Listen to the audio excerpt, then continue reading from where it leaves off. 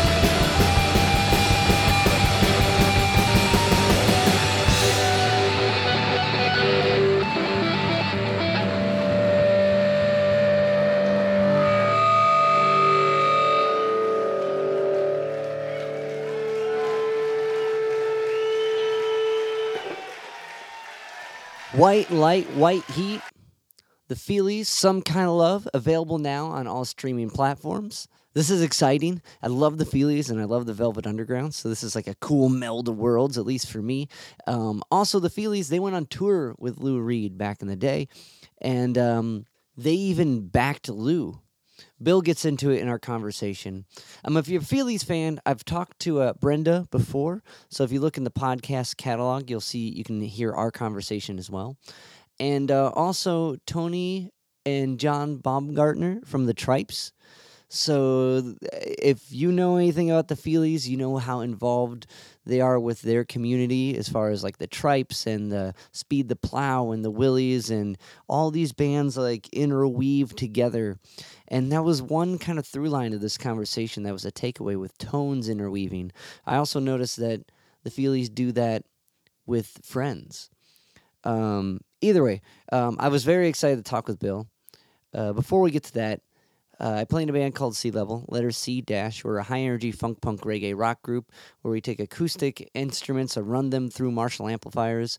And we are opening for the Bumping Uglies February 3rd, if you're in the Ohio area, at the Beachland Ballroom. So that's my one plug. Also, the Feelies have a few dates coming up. November 16th, Thursday, in Woodstock, New York. And November 17th in Philadelphia at the World Cafe Live. So go to thefeelies.com for all the ticket info on that.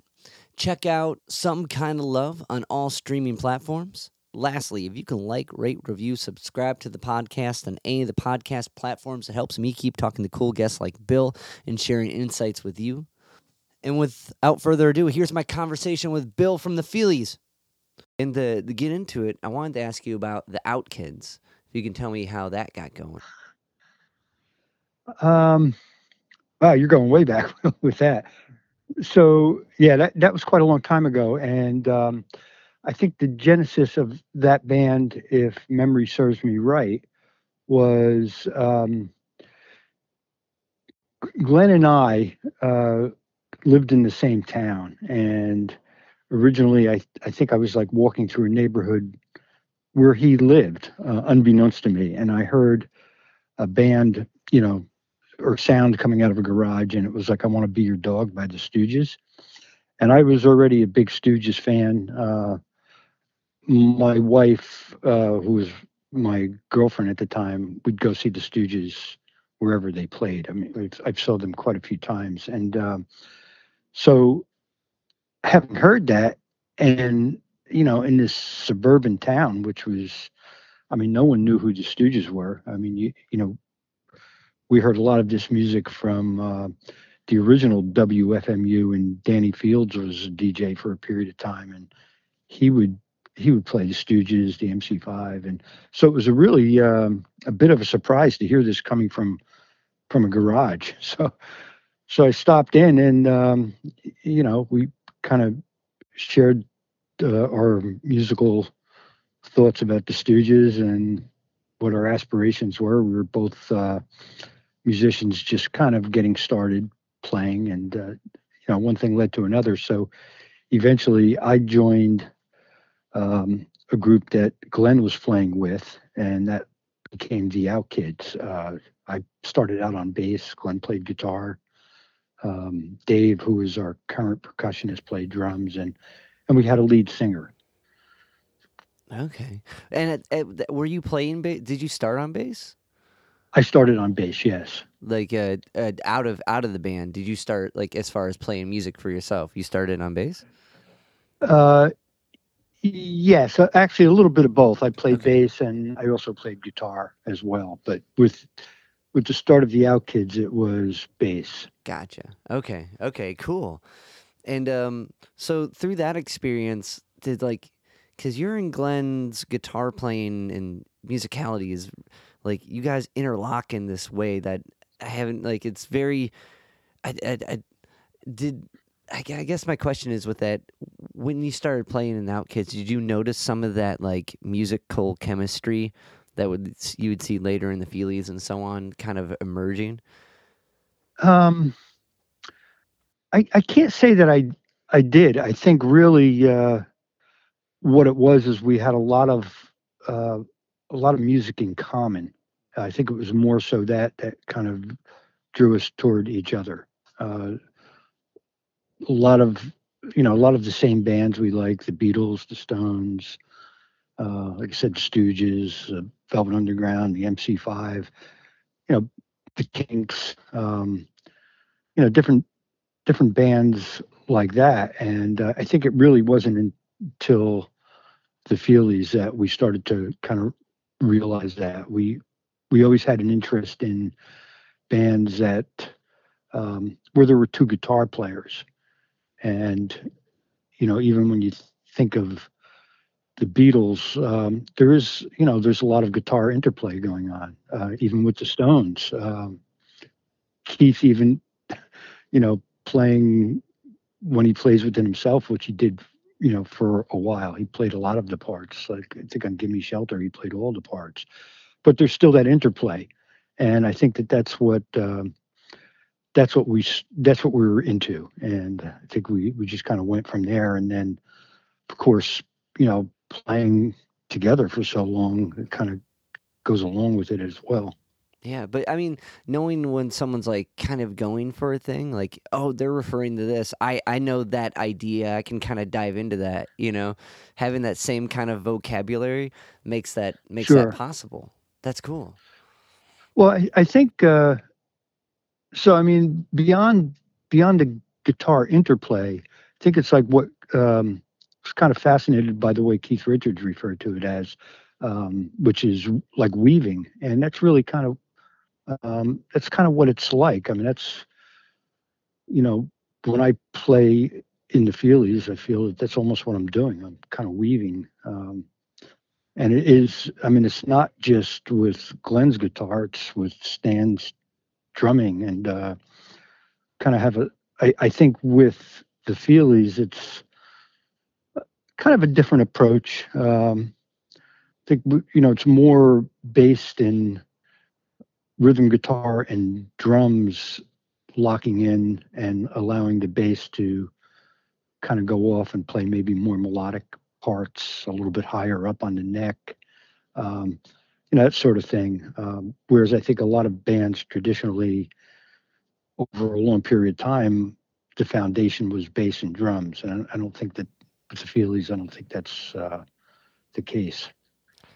That's it. That's true. That's true. Well, listen, like, because I did doing a deep dive to get ready to talk with you is like, there's a certain like rhythmic drone drive that everything is kind of built off of, and it's interesting that it's guitar and drum.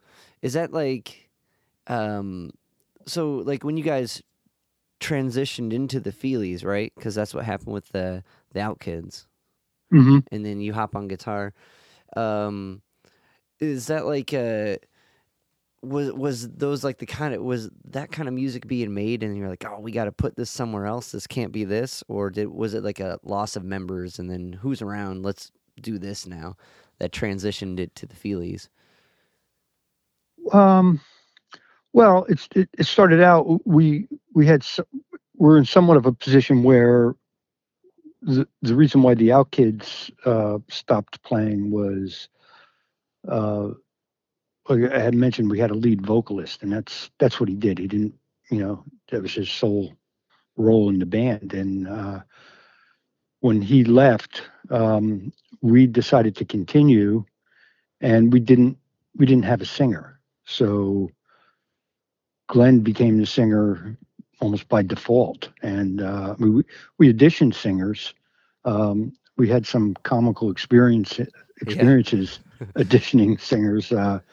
We had one guy at the time we were practicing my basement, and we had one guy come by, and he referred to himself as Eggy, and Okay. with an E, and he, Yeah, yeah. we started playing songs, and he started like flying all over like my basement, like rolling on the floor, and it was, I mean, you couldn't have made it up. And I think at that point we just realized, well, this is not going to work, and it's kind of it's hard to find people to play with that you're comfortable with, and Right.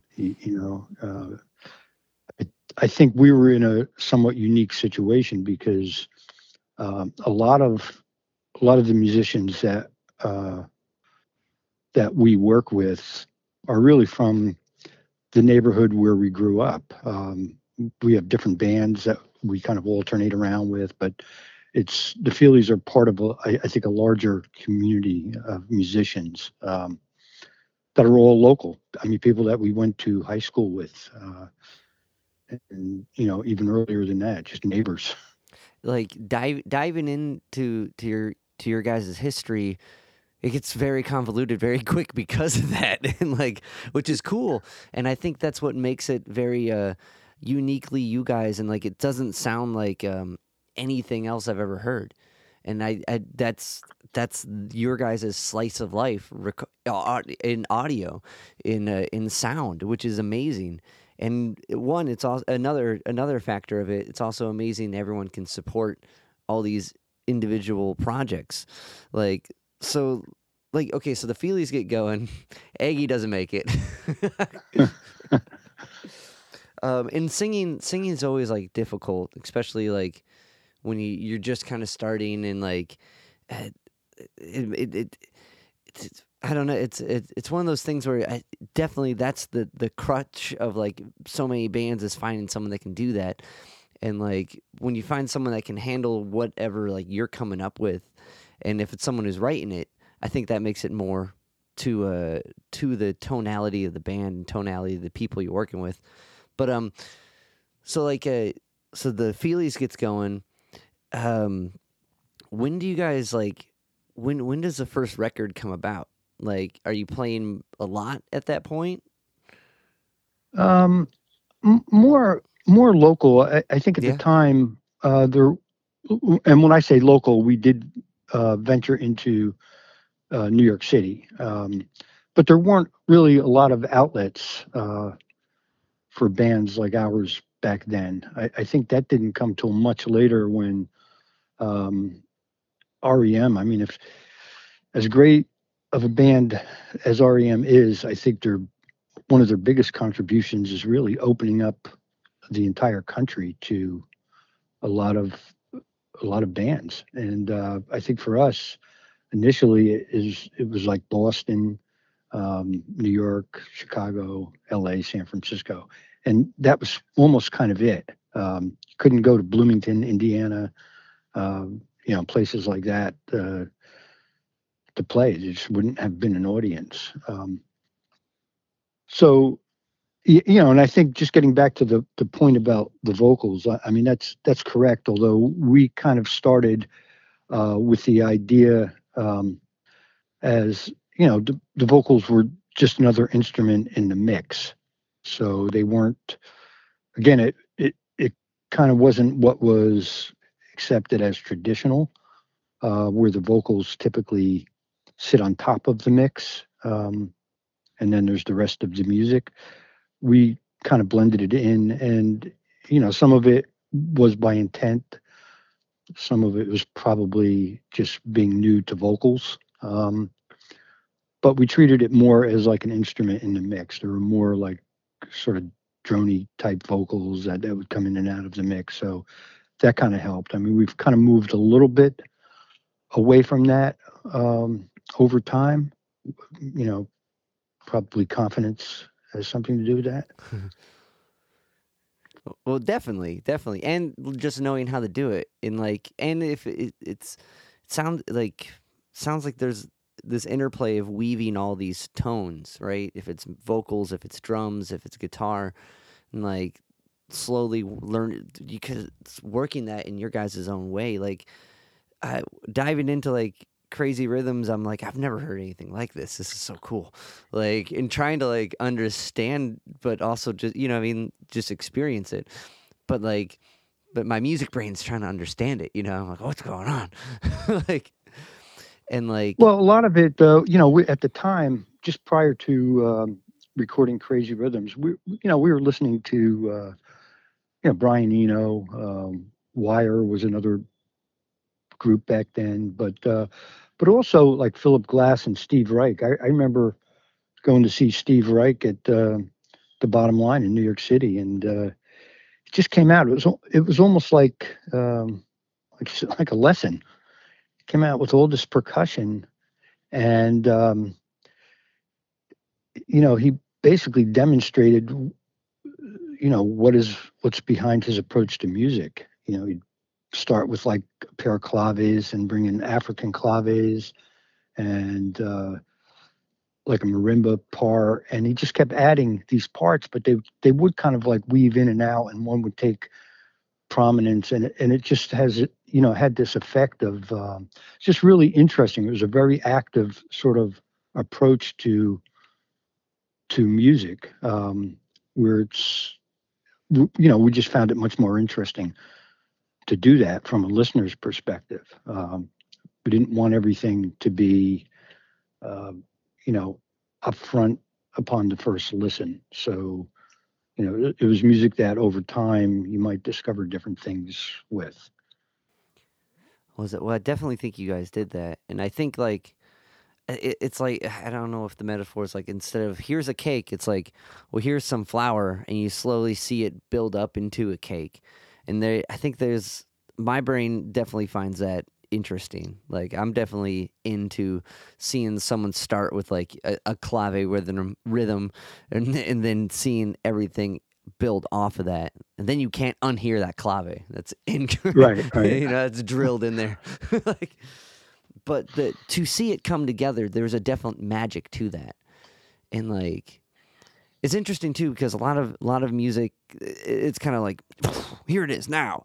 You don't really have time to build off things because people's attention seems to split very quickly.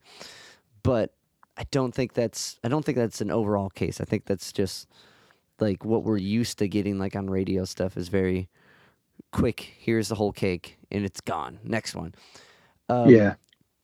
but okay, so like at that point, were you guys like playing before Crazy Rhythms? Were you playing CBGBs and uh, venues like that that we were the kind of bounce off what we Y- were saying before? Yeah, we Okay. started out CBGB's, did shows at Max's Kansas City. Uh, there was another, at one point, uh, Mickey Ruskin from Max's Kansas City opened up a club called the Lower Manhattan Ocean Club. We played there very early on when the club opened. Um, the Mud Club, I think we were one of the first bands, if not the first band, to open the Mud Club. Although a conversation I had with Kate Pearson, she kind of takes exception to that. She claims that the B-52s were. So we just kind of joked about it. I remember them putting the finishing varnish on the bar and still installing the PA when we played there. So, um, and I think it might have been like the Mud Club that we eventually agreed to uh, sign a contract with Stiff Records out of England, with the idea that Glenn and I would produce the record. And they were the only label. I mean, when we played at the Mud Club, there were quite a number of labels. The band was getting a lot of attention at that point, and there were a lot of labels that came by. But the stipulation for us was that we had to produce because we just felt that producing was kind of part and parcel to songwriting. It was part of the songwriting process. So we didn't want to turn that over to somebody else. And that kind of grew out of a lesson learned a couple years earlier. We were involved with, I don't know if you know who Terry York is. Um, he was Um. like television's original Yes. manager. They put Yeah. out the Okay. single Little Johnny Jewel, and he became our manager. And we went to record demos up at a studio in Connecticut. And when it came time to mix, the engineer, um, suggested to Glenn and I, why don't you guys go out and get something to eat, and I'll mix this, and it'll be done when you come back. And so, kind of being new to it, we said, okay. So we went out to get something to eat, and we came back. We were horrified at the way the song was mixed. I mean, it was just. It was definitely not us, and it wasn't representative of any of the ideas that we had. So that was a lesson that we learned right off, and we just decided from that point forward, uh, we would produce. If we couldn't produce, we'd rather go sell shoes, in the mall. Well, it the producer is a huge. That's the guy doing the final draft, basic. You know what I mean, and kind of overseeing like so many of these different aspects of it, and like when that mix can totally. It's like if you have a bad sound guy in the venue, the band could be amazing, but if it's not delivered right, you don't get the full picture. So like, did you say anything about that mix, or did it just was what it was? Um, well, we never put it out. I Okay. mean, we did voice our opinion. I don't remember to what degree, and if we did it in front of the engineer, I don't recall. But I the takeaway was, I mean, for us was this wasn't going to happen again. Yeah, definitely a that's a it's an important takeaway though, and that so at that point, okay, when when you guys get the opportunity to record Crazy Rhythms, um, and you finally get something that says you can produce, what did you guys kind of have a sense of how to do that? or just you knew what you wanted? Does that make sense? Like, Um, as far as like understanding the lingo, the mixing, like how the room worked at that point, or were you just kind of like, no, I mean, we didn't really have a lot of experience. I mean, we knew in terms of arrangements, we had a we had a good idea, but we were also, I think, novices in the studio. So what what kind of grew out of that was we just there's sometimes there's a benefit in knowing less. How to we started turning knobs and just overdriving like reverb to create sounds where temple blocks sound like almost like screeching cars you know and we always knew we were onto something if we'd start laughing about it, like just that sounds pretty cool, let's see if we can you know do this elsewhere. And we just we're open to a lot of different things. So we at the time it was analog and tape, so we did some things with tape speeds.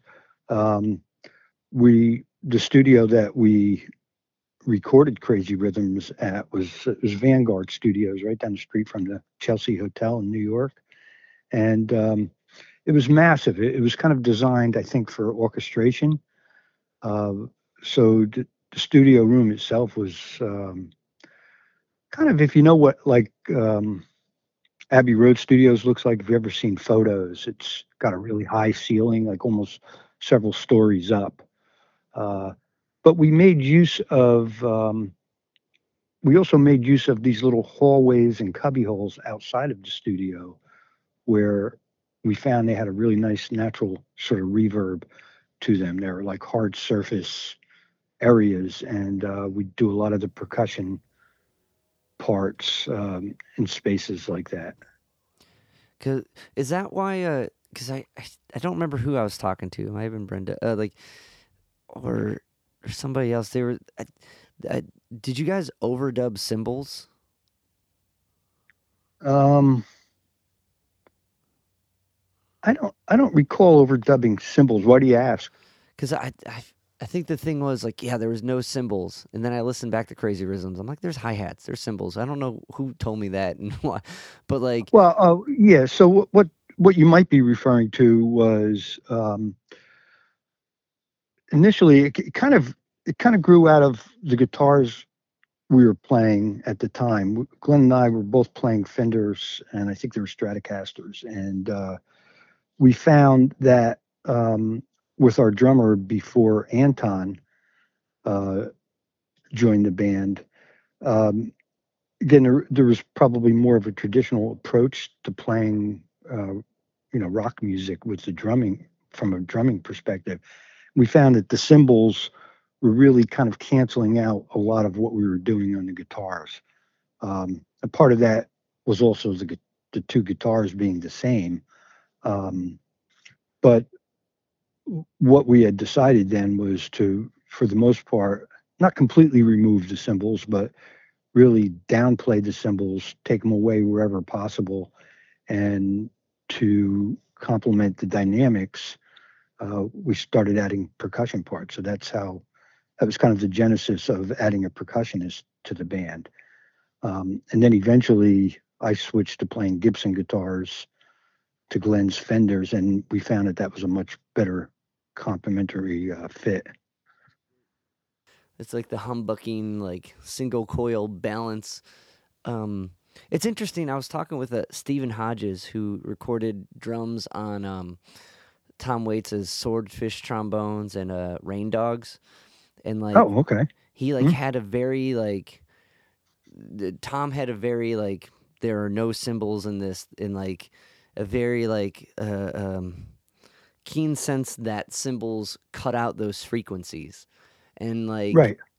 until Steven explained it, I never really thought about that. But then I forget I was talking with someone else and they were telling me the same thing, which is why they got rid of symbols. And then like oh no, Velvet Underground, that's what it was. They didn't use a lot of symbols either, and like so it's interesting like that the lack thereof that frequency brings out all this other type of element, all of these other type of dynamic elements in music. So it's like I'm like these guys are onto it. I'm just learning that no symbols means that's where it's at. Like, Yeah, well, I mean, it's a sound. Recently, a couple of years back, I had to go over to South Korea, and I was telling this story to Glenn, and um, I went into this uh, store in Seoul, and it was all they sold were temple blocks of all sizes. I mean, and I just I loved it. I was just like walking around the store, just picking up different size temple blocks and playing them. And the woman um, was getting really angry, um, and she didn't speak any English. But I was with my daughter-in-law who is from Korea, and she explained to me that um, the woman was getting angry because I wasn't playing the temple blocks correctly. Now I don't know. I don't know if this was because she was coming at it maybe from a religious aspect. Um, but I just later I said to my daughter-in-law, I said, it's kind of ludicrous. It's a sound. Um, there's no incorrect way uh, to play something like a tempo block. You can, we've turned snare drums upside down and played the snare piece with our hands as a percussion yeah, uh, sound. And I've always wanted to, probably when you were younger, you probably put baseball cards in the spokes of your, yeah, it's just a sound, and a cymbal is a sound. I mean, do you want to use that sound in a particular arrangement, or is there something else you could use? So it's not any, it's not any more important than any other sound, I think. And I think with drummers, they probably don't, they lean on that for a dynamic, and not all drummers, not our drummer. yeah. Well, you know what? I think that's very well said, and I think like maybe kind of like off the like superstition of like okay to be a successful band we need to do this, the drummer should sound like that, the singer should sound like that, and if we don't have that we're missing something of this kind of like superstitious ethos of success, right? And like or we're hitting the block the wrong way, and like I think it's knowing that it's just a tone and it's a color in your painting, and you can paint or depict anything you want.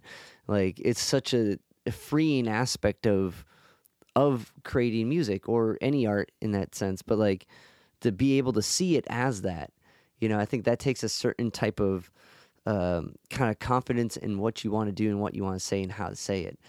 And like that's I think what you that story is a I think that's a good point on that. That was very well said. Um, so you guys you're tracking crazy rhythms and you're exploring this whole place. Um, when how long do you guys get to do this? Um, Actually, for Stiff Records, extraordinarily Yeah. longer than what their other artists on the label got. A lot of the English labels like Stiff, IRS at the time, who initially signed the Police, um, they're pretty kind of low budget. You have a week, a couple weeks, go in and do and get this done. So Crazy Rhythms, I think it was recording 4 weeks and then mixing. We mixed at a different studio uh, than the one we recorded at, and I think that was 2 additional weeks. So that was for Stiff Records. It was somewhat unheard of. Um, but we were perfectly happy with that. Yeah. So when it came down to mixing, like you guys are producing, so were you mixing it or were you like working with someone who was mixing it? Well, we worked with an engineer, Okay, but okay. Glenn and I were at the board, Gotcha. which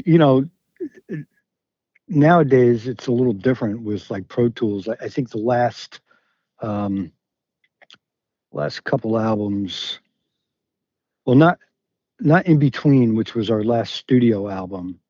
But the one before that, here before, a lot of it was done. It was done in a studio, and there were mixing, you know, involved at the board. But a lot of it's more like computer oriented, like with you know programs like Pro Tools and um, which I prefer, and I don't want to speak for Glenn, but I'm pretty sure same with him. He prefers sitting at the board, Yeah. um, and where you're moving faders and panning, and it's just you have much more control over what you're listening to. Uh, when we decided with this newest album, the Velvet Underground album, initially it was during the pandemic, and the engineer was in New Jersey. Glenn's in New Jersey. I'm in Central Florida, and um, we would exchange files through the mail and through email, and it became like way too problematic. It wasn't something that was workable at all to do that. I guess if we stuck with it, maybe, but you can't make a subtle change.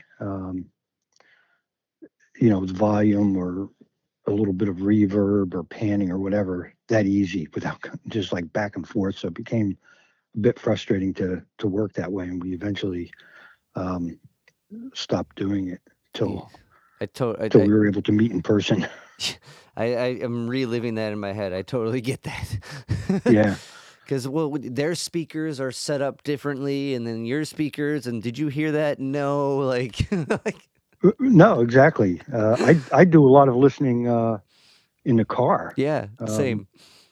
you know, I love driving and listening in the car, and even when I'm working on new music, it's just I don't know. Maybe I know a lot of people have commented about the Feelies music and driving, so maybe there's some element there that appeals to people. Well, it's definitely a driving sound. If that like the sound itself drives forward, and I don't know. There's definitely like I think if you can make it sound good in the car, which is where most people listen to music. You know what I mean? Like, because not everyone's gonna have the real nice speakers and the good setup and the room's acoustic set perfectly. They're gonna hear it in their car. So if it can sound the best there, then it's right. You know. Yeah. Um, Uh, and also to turn like one of the knobs on the programs where you got to click it and turn it. It's not the same as actually turning a knob. like, yeah. Yeah. Exactly. um, but okay, so like one and then crazy rhythms come out, and then you guys play out for a bit, and then you take a break. Now I was talking with I guess and on the concept of like of mixing, I was talking with John and Tony. Um, so when did you meet them and start like kind of getting involved with the tribes?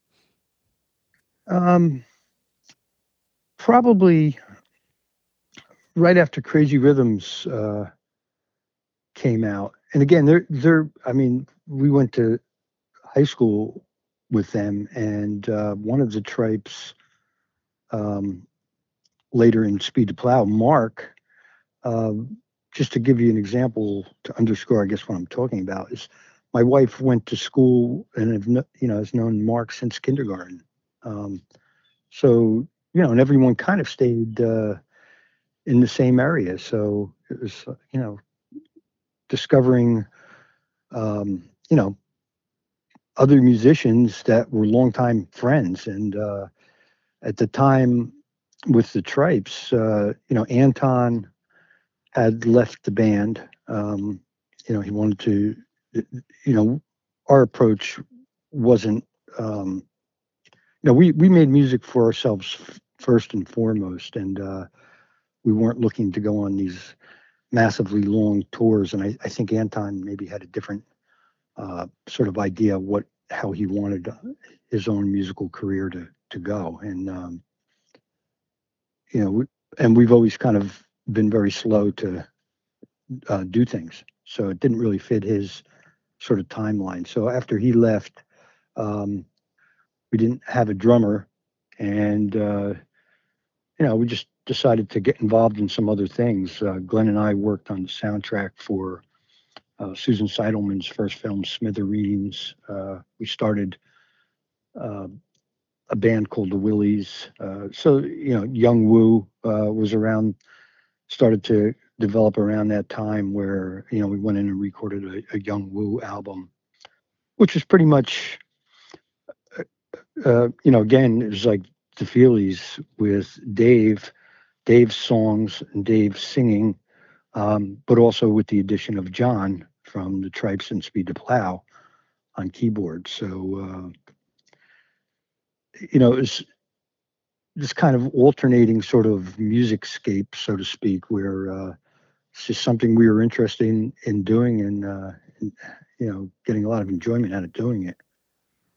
Because when I was talking with John and Tony, they were saying how you guys would do shows with the Tripes and the Willies and Doctor Wu, and like just switch, like rearrange who stood where, like, and then Well, it was the next exactly. band. Yeah, Yeah, and a lot of it, we kind of laughed about it. We thought, well, we really disliked having to move equipment, and when you play, when you're playing on a bill, especially like CBGBs, you could be on a bill with multiple bands, and we just thought, well, we could become our own opening band here. There's an upside. Just leave all the equipment on the stage and just switch positions and instruments. and the show runs smoother. Yeah, yeah, exactly, exactly. When's the next band? Now. All right. um, so okay, so the Willies was kind of born for that instrumental to come up, instrumental music for make it for film. Was Brenda involved at the initial start of the Willies? Um, no, I don't think she was. I think she kind of came later. Um, Dave, Dave is probably the better person to ask a question like that. He keeps a diary, and I don't tend to remember the finer details. I just kind of take in the moment and move on. But he has a diary of dates and where we played and who we played with, and it's kind of fascinating when he starts telling these stories. Because every now and then, he'll just come out and just say, it's on this date that Brenda played her first show with the Feelies, and he's referencing his diary, and I wouldn't have a clue. I'm cut from your cloth because I don't I don't write anything down, but I admire people who do. Like that's Yeah, it's good, incredible. good to have. Yeah, yeah, yeah. Because like you guys gotta it's gotta come with you gotta come with a Feelies book. That'd be sweet. Um, but okay, another so the reason I brought up the Tripes was when you started working with them. Um, John was saying that you would run sound and play percussion from the other side of the soundboard. So they'd be on stage and you would join them with something, some percussion, whatever you had around you, or from the sound booth. Yes, yeah, that would be correct. Uh, but and again, it was just always the idea was, we weren't. The upside was we weren't beholden to any one, like any record company or any concept or so. And we were playing local in our hometown, so do what we wanted and try what we wanted. And sometimes things worked out really well, and we, they became lessons that we maybe held on to or took in another direction. Sometimes they failed. There were times when the Willies played. Glenn and I had done a lot of like reel to reel recording at different speeds, and what the Willies would do would, we'd have this. The tape deck was kind of another musician in the band, so to speak, and so we'd start the tape and we'd play along with it. Um, the only catch was we needed someone to work the tape deck, and it was this big, 10.5-inch reels or whatever, big Tascam deck. And the person that we would have doing it sometimes would get the tape speeds wrong, um, which didn't, obviously didn't work. So, Yeah. but we tried it, and sometimes it worked, sometimes it didn't. But it's made seeing that as another instrument, as another tone to weave in through everything. I think that's an incredible way to look at it.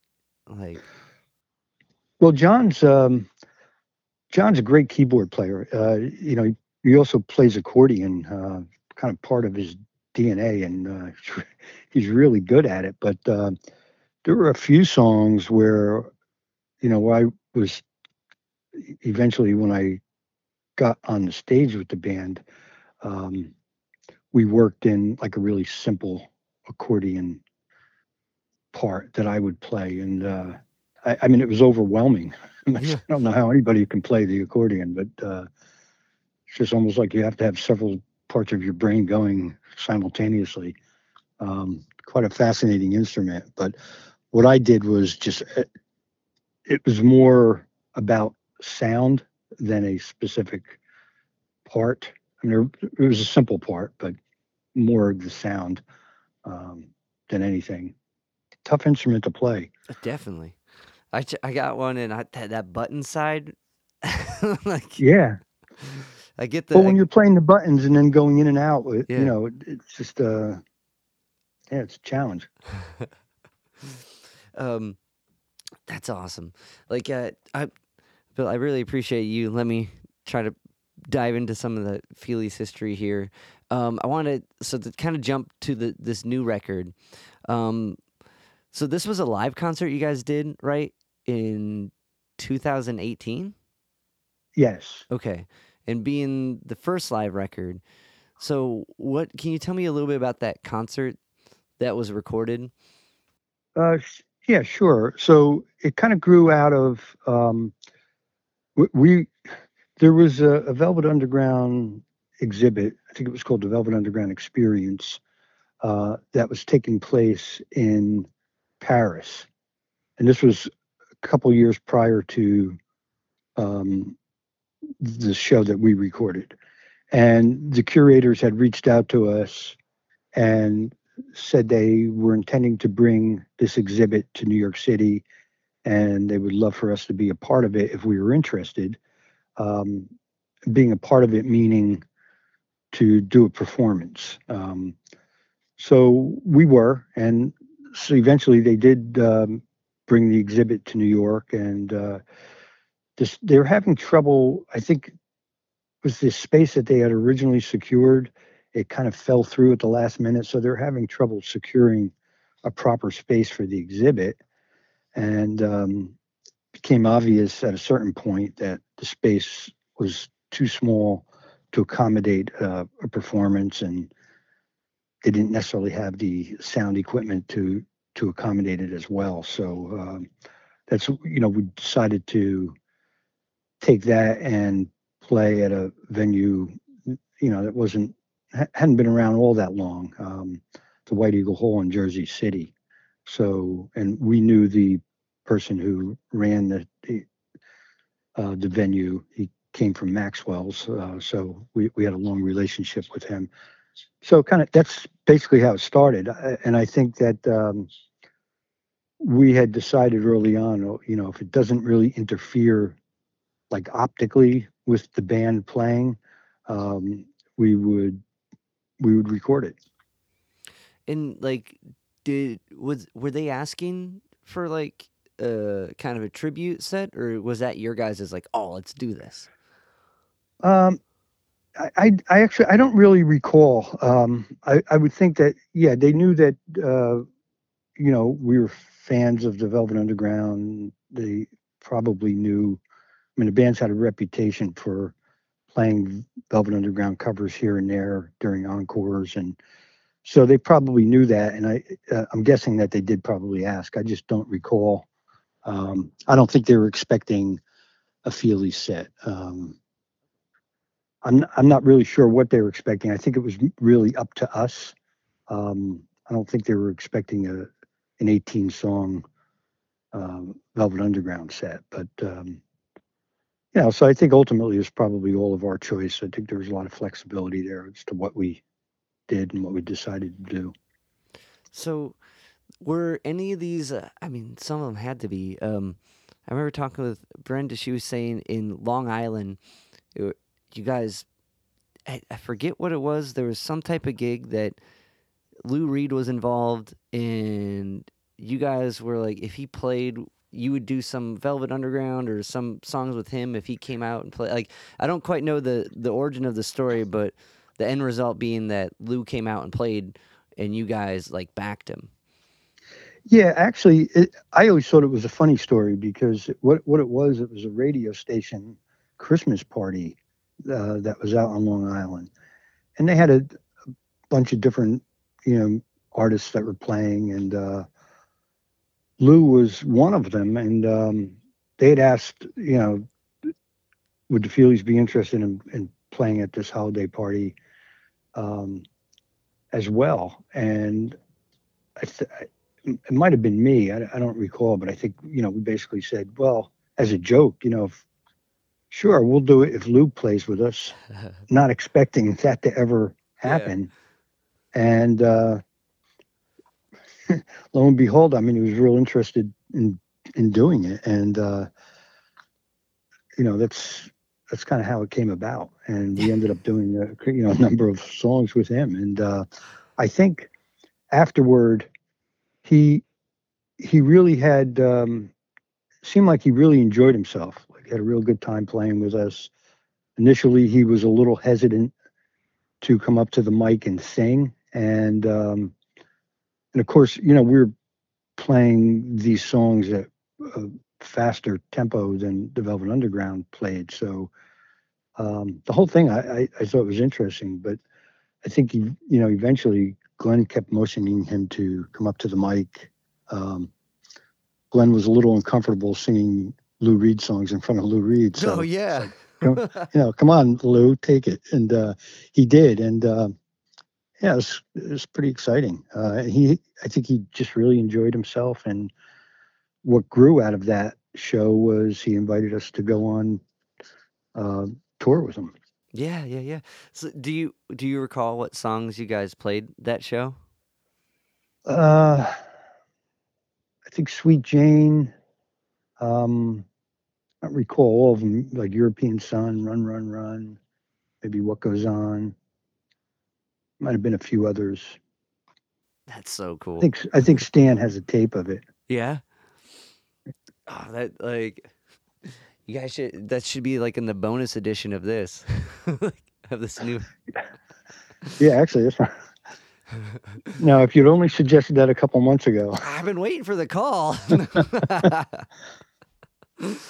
um, yeah, that's okay. So that happened because Lou's kind of a tough guy to read. Like from stories I've heard about him, always haven't been like. I mean, I'm sure for his own uh, sanity and like for his own reasons, he had to be a certain way. So that's so cool that you guys like were welcoming and he was welcoming to you guys and like because how like to go back to the beginning of our conversation to one of those early bands that you're influenced by to be able not to only play with them in the room but play with them is like incredible. Yeah, it was a bit mesmerizing to share a mic doing background vocals on one of the songs at that event with him. I mean, it was just, you know, it was interesting. But I know, he's had that reputation, but it was not anything that we ever experienced in the band, like when we were on tour with them. Had most nights we'd all have dinner together. Um, Very accommodating to the band. I know Glenn has kind of told the story where, there was at one point, I guess, where their sound check was running long, and he was told that the Feelies wouldn't get a sound check that night, and just, well, if they're not going to get a sound check, then I'm not going to be playing. So, um, you know, the way he interacted with the band was a lot different than a lot of the stories you hear Yeah. about him. Well, that's amazing. And like, yeah, who those stories you hear that probably just like someone's bad day, or who knows what they asked them to. You know what I mean? Like, Right. but like when you that's that I didn't hear that story with the sound check. That's amazing. So like I guess hanging out and being around him, what were some like um I mean, what were some like lessons that like you took away from that experience aside from just hanging out with Lou Reed? Um, I don't know if there. I don't know if I could cite a lesson. Yeah. He just was very. He was very demanding in terms of his own performance. He would always check the drummer um, about parts. His hearing was, sense of hearing was incredible. I mean, he actually was able to hear, the difference between a 9 and a 9.5 gauge string, Wow. which I Oh found my like really god. impressive. He'd have amps kind of flown in to try out. So he was always kind of pursuing, um, whatever, however you want to call it, this pursuit of perfection that he could never kind of never get to, but you can certainly pursue it. So maybe that. But other than that, everything was pretty mundane. And it's just going about. We're all going about our business of playing. We're sound checking. We're having dinner and we're performing, and then on to the next show. Mm. Was like I guess it's so maybe like on the other end of it, like aside from that like perfection, did you see like any like uh musical like kind of versions of that? I guess or songwriting versions of that. Like, did you see any like was he workshopping stuff in some of this like on the shows like and like kind of like does that make sense? My question, I guess. Y- Uh, Yeah, not that I'm aware of. We've toured with REM, so I mean, I get your question because REM would do that. I mean, during their sound checks, they would work on songs. That song they had, this one goes out to the one I love. Not sure the title, but uh, they would they would sound check a lot with that before it was released, and so they were kind of workshopping different songs. But I can't say I remember anything. He kind of stuck to New York, the New York album. mm. I guess that's if you want the room to sound right, the tune that you need to hear, whatever, and I mean, if the voice goes here, I need to hear that over the drum or whatever it is. That's a Right. pretty solid check. That's incredible. Um, and what a cool way now to be able to kind of like capture that energy because I can't imagine like getting the tour with someone that it's getting to play and tour and be around someone that inspired you guys that much and then kind of be able to give back in your own way to that legacy or at least capture that energy from that time in a live record like you guys just did. Yeah, yeah. I don't disagree. Said it was we've never had a live album before, and that particular night, I was kind of reflecting back on it recently, and I was telling Brenda that and thinking back on it, it was really.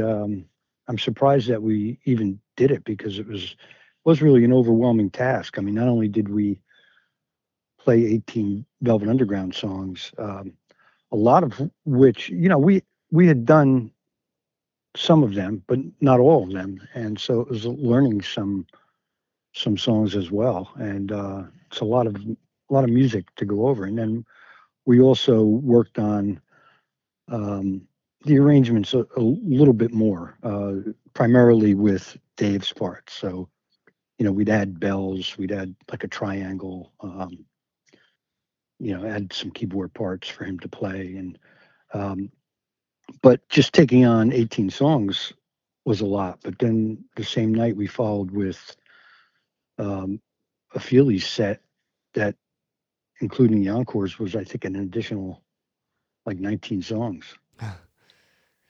Well, just even to do your set, and to know that you're recording someone else's stuff. You know what I mean? There's a lot of like, oh, this is it. This is gotta like a lot of Yeah, pressure in well, that. yeah, well, I didn't. I don't know, and I can only speak for myself, but I don't Yeah. think I never really the thought that we were recording during the performance didn't really enter my mind. I just, you know, I knew beforehand. I mean, because I, played a part in making the arrangement to get it recorded, but during the performance, um, it wasn't part of my mindset at all. And I think, you know, going into it, um, getting back to something I said earlier, we didn't want it to be a distraction. So a lot of times we've been we've done shows where someone wanted to video. Did a show in Brooklyn, in Prospect Park, and they had this big boom camera that would go back and forth in front of the stage. I mean, you couldn't avoid Yeah. not seeing it, and I think one of the one of the key elements of kind of a successful Feely set is not having those distractions. Very easy for things to kind of knock us off track, whether it's like a really loud feedback sound or just something weird like that going on where all of a sudden now you've been pushed outside of the music and because of a distraction. So we were kind of very conscientious about like not wanting that distraction. And I think that was helpful. I mean, I don't think anybody really thought about the recording during the show. The Feely, you guys definitely have like this trance like state. I feel like this almost hypnotic sense to you, to how your guys' sets are put together. Like and I kind of, and I think that the Feely set like arrangement kind of is on the same wavelength with this Velvet set, as far as it kind of starts off slower and space and kind of builds. Like if I can't remember the exact track run, but I'm pretty sure run runs somewhere in the middle, like some of the higher, like going from Sunday morning. You know what I mean? Like kind of building into that. Is that like a I guess a way for you guys to focus, or is that just kind of like a kind of the emotional roller coaster of a concert set?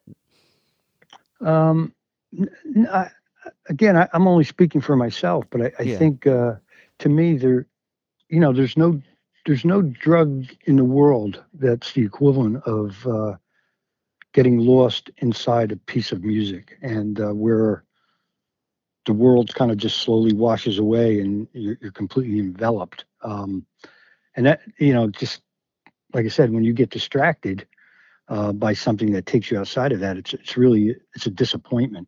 But that's kind of the goal to kind of disappear into the music. And whether it's the Feelies or playing a Velvet Underground song, I think it's kind of always been there in our approach.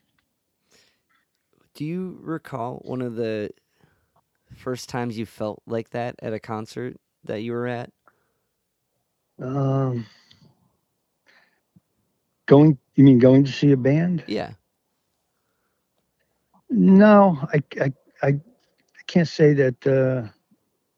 I think I'm speaking strictly from being a musician, Okay. From uh, playing. This is a not from being gotcha. you know s- someone at a show. But was there a point where you kind of noticed that in playing? Like you're like, this is everything. Like I guess maybe the reverse of that question. Do you remember the first time you experienced that playing music? Yeah, I think the band would always get into these really long, extended jams when and we still do when we get together, and a lot of them come out pretty interesting and to the point where it's oh wow, it's too bad we didn't record that, and then we'll promptly forget what we all played. Um, but yeah, I mean that's been going on for really quite a long quite a long time with the Feelies. I mean, probably way back to Crazy Rhythms, and I think. a lot of times, like my takeaway with a set or two sets, I mean, we play typically we don't have an opening band, so the Feelies play like two sets, and um, usually there's encores after that. So a lot of times it's the equivalent of like three sets. So it's like photography. If you take like 25 photos and get two or three really good ones, you're doing pretty good. And I think we're always kind of chasing that sort of idea with a song. We're always trying to improve the song, even if it's a slight arrangement change. You know, a good example of that is there was a song on Crazy Rhythms called Face La, and both Glenn and I always played electric guitar live on the song, even though we recorded it differently. And we both had the same idea simultaneously. Not that long back. Well, maybe this would be more interesting sound from a sound perspective if I played a six-string acoustic. Glenn stayed on electric, and it sounded a lot. It really sounded a lot better. It was improved, and you know, and then there's another part in the same song where the percussion, the interaction between Dave and Stan wasn't quite working. A lot of times I had the feeling that they were kind of chasing each other. It's at the very end of the song, and made a slight adjustment in what was being played, and they did a great job. And again, it was an improvement. So you're always kind of looking at these things, thinking, how can we improve it? How can we play it better and get to that part where you're no longer thinking about playing it. You're kind of lost in it. Yeah. Yeah. And I think that's when it's mastered, right? When you just feel it. Yeah, I think so. Is it so that's your guys' kind of a Lou Reed's tone. It's an arrangement. No, I think it's important to have like that thing to always kind of like improve. Like as far as like recording, there's a point where it's got to be like, okay, it's done now, because if not, you no one ever hears it and never leaves the room. But like when performing it or when having some type of showing aspect of it, that's I think it's important to have something to always kind of be like attempting to improve on. Yeah, you kind of raise a good point because I think you have that. You always have control whether you're in the studio or playing live. But I think with live, you do get second chances and third and fourth chances on to have that ability. With recording, um, unless I know the big story with Taylor Swift was she got her catalog back, and I forget the finer details of the story, but I think she re-recorded all of those songs that she got back. Um, so with recording, you don't typically you don't get that chance. You're not going to go back because you could look at a song and listen to the mix and kind of come to the conclusion, wow, we didn't quite get that one where we wanted it to be. But that's it. You're kind of stuck with it. You live with it unless you decide to go back and re-record it. But Yeah, I think it's and also when it's out there and people like start to like it, you know what I mean? They're like, "Oh, I like that." You know what I mean? If you change it, they're like, "Whoa." Like yeah, um when it becomes someone else's, it's hard to like it's to really be like, "No, this is how it should have been." Because they're like, "I don't know." yeah. Well, we um had again, like with Crazy Rhythms, is another good example of the point. Like it's a song "Raised Eyebrows" we recorded at Carla Blaze Studio in upstate New York, and you know we got it exactly. We had worked on the song for quite a while, and a lot of it, uh, the success of achieving what we wanted, was centered around the drum part. And you know, Glenn and I were kind of urging Anton to play a certain part, and with just different descriptions. Glenn would go out and suggest a couple things in the studio. I'd kind of describe it like a Fourth of July grand finale fireworks part, like anything to get us where we want it to be. And so we recorded it as a demo, and we were real happy with the way it came out. When we went to do Crazy Rhythms in New York, we weren't even close to getting it to where we wanted. There was nothing that was taking place that sounded right to us. And a lot of it is um, how harmonics come into play in a given studio and how things work on tape, and it wasn't happening. So we ended up we decided to use the demo from Carla Blaze studio. Hmm.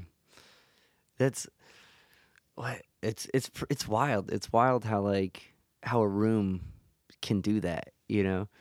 Did you guys like as far as like describing like or communicating with like drummers or other musicians? Was it more like that? Was it more of like a kind of a metaphoric like we're looking for like how you're saying like fireworks or something like did you have like that type of like was that the kind of way to always kind of paint these pictures or was there more like musical like oh 16th notes blah blah blah. Um, no, not really. Okay. That one just kind of comes to mind just because that's what it kind of always reminded me of, that sort of sound. But no, usually it's a little bit more straightforward. Okay.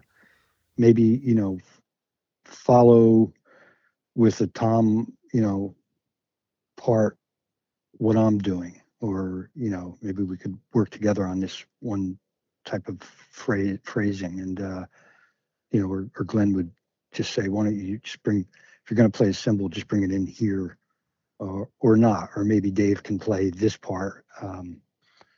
So no, I think it's probably more like pointed to whatever the parts are.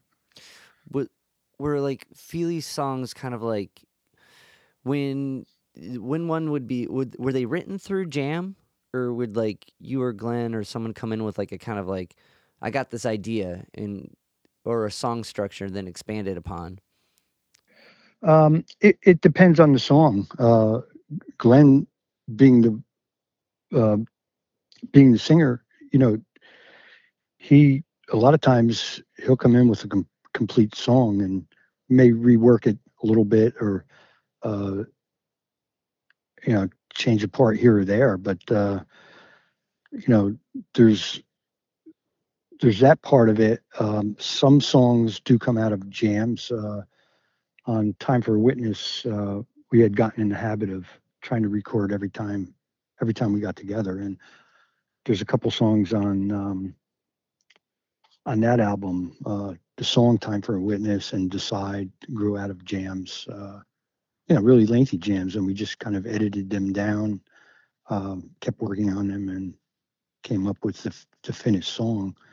Um, the other, part is a lot of times the things that I contribute to the band, I'll record at home, send them up to Glenn. Uh, he'll add parts, and we'll go from there when we get together, and start recording. Now with the last album we did in between, we had the luxury of, even though we had a lot of, you know, pretty good ideas in terms of arrangement, we also had the luxury because we weren't in a official recording studio to have the flexibility of trying out parts. Getting, again, going back to uh, will this work, or will the idea like just fail? Um, but it was a nice position to to be in. Let's try this background vocal part. Yeah, that sounds good. Let's double it. That sort of thing. And that kind of just grew out of not having to sit there and be concerned about studio time and dollars being spent. No, that definitely I guess caps the brush a little sooner like Yeah. when that's a factor. But that's cool. That's cool. So with the Good Earth, like you guys really like with that record, that acoustic tone, like the acoustic guitar, I felt was much more prominent. Was that something like in Crazy Rhythms you guys were thinking about, like adding that sound, or what kind of like brought that into that next record? So I think, with Crazy Rhythms, there are a couple songs that do have an acoustic guitar. Original Love and, like I said, Face La. And a lot of our music is kind of rooted in root chords. Um, Not that we were big folk music listeners, but it's kind of like that. There's a lot of root chords, and it kind of contributes to a lot of the harmonic interplay, I should say, like between the guitars, because notes are ringing out louder than they would with a bar chord, and it, the element of that was already there, and I think just like prior to the Good Earth, we had gone on cross country tour, and I think you know doing that tour kind of influenced what we were thinking. We certainly didn't want to remake Crazy Rhythms. I mean, that didn't make any sense to us, and we weren't really interested in doing it. So um, that kind of steered us in that direction. It definitely like fills it fits so well. Like it's a very beautiful um tone weaved in. And also it's incredible kind of going through your history and your guys' history and like how intertwined like just everyone kind of around your hometown like was. And one thing I wanted to say earlier, when you're on the soundboard and you're like experimenting with like percussion while the tribes are playing and like while you're playing with them, like one thing that I find really inspiring about that is that even though it could go the wrong way or it could go the right way, you guys had this kind of trust in like, oh, Bill's adding to it, it's fine. You know what I mean? Like not many musicians, are cool with that, and like I've been perfecting this song. Don't add whatever to it, you know. So like I guess what I'm saying with that is like I think that's so cool that you guys were able to do that then and still continue now and intermingle and support each other. Um, yeah, I agree. I mean, I've kind of recently started to refer to it as like, it's our social club, because That's I cool. think our approach is kind of it's like that. The Feelies don't play all that much. We'll play like maybe 4 or 5 times a year, and we're able to kind of keep that perspective and make it more of like a celebratory sort of um, occasion for us, where we're getting together, we're seeing a larger sort of community just outside of the band. Our crew, we have a great crew, and friends that you know we've been involved with, even non-musicians that are always there at the shows, and it is kind of like a social club sort of gathering, and with kind of like with the Feelies maybe perhaps being the center of it, but you do have all these other groups like Speed the Plow. We recently started up with the Willies again, Yeah. and John and Tony joined us for quite a few numbers, and you know everyone. Everyone really enjoyed doing it to such an extent that we started talking about maybe making, like a Willie's recording, or even doing something along the lines of like maybe a low inspired sort of tracking concept where part of it's the Feelies and part of it's the Willies. Um, we haven't got to, that point yet to decide what we're going to do, but I think a lot of it is, we're just, because of that approach,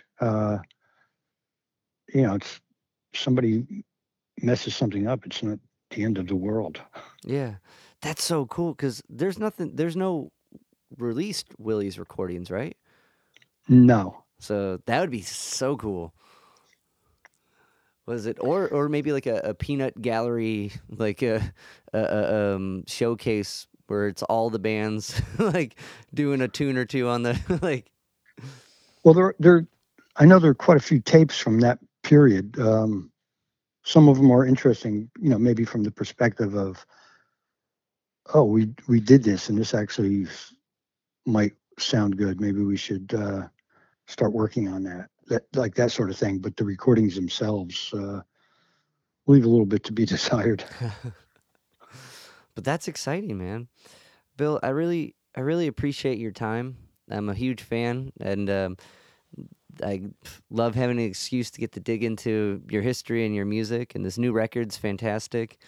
Cool. Do you guys have any shows or anything coming up to plug along with the record? Um, we're playing in. When you said that, I immediately thought of all these people that go on these talk shows, and here's my book. you know, uh, it's kind of interesting concept for the Feelies, plugging a show. But we are playing in Woodstock. I think the 16th of November. It's a Thursday night, and then the following night, Friday, I think the 17th in Philadelphia at World Cafe, and then Gotcha. Well, I'll keep that under wraps unless I hear from you. That's so exciting though. That's cool. Um, awesome, man. Well, Bill, thank you for everything. I really appreciate your time and really appreciate sure, getting the chat with you and for the remake from last yeah, week. So yeah, yeah, no worries. awesome. Yeah, it was good talking to you, Dave. Thanks.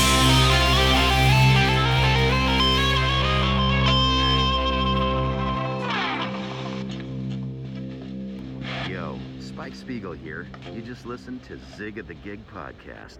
Keep riding the bebop. See you, Space Cowboy. Bang.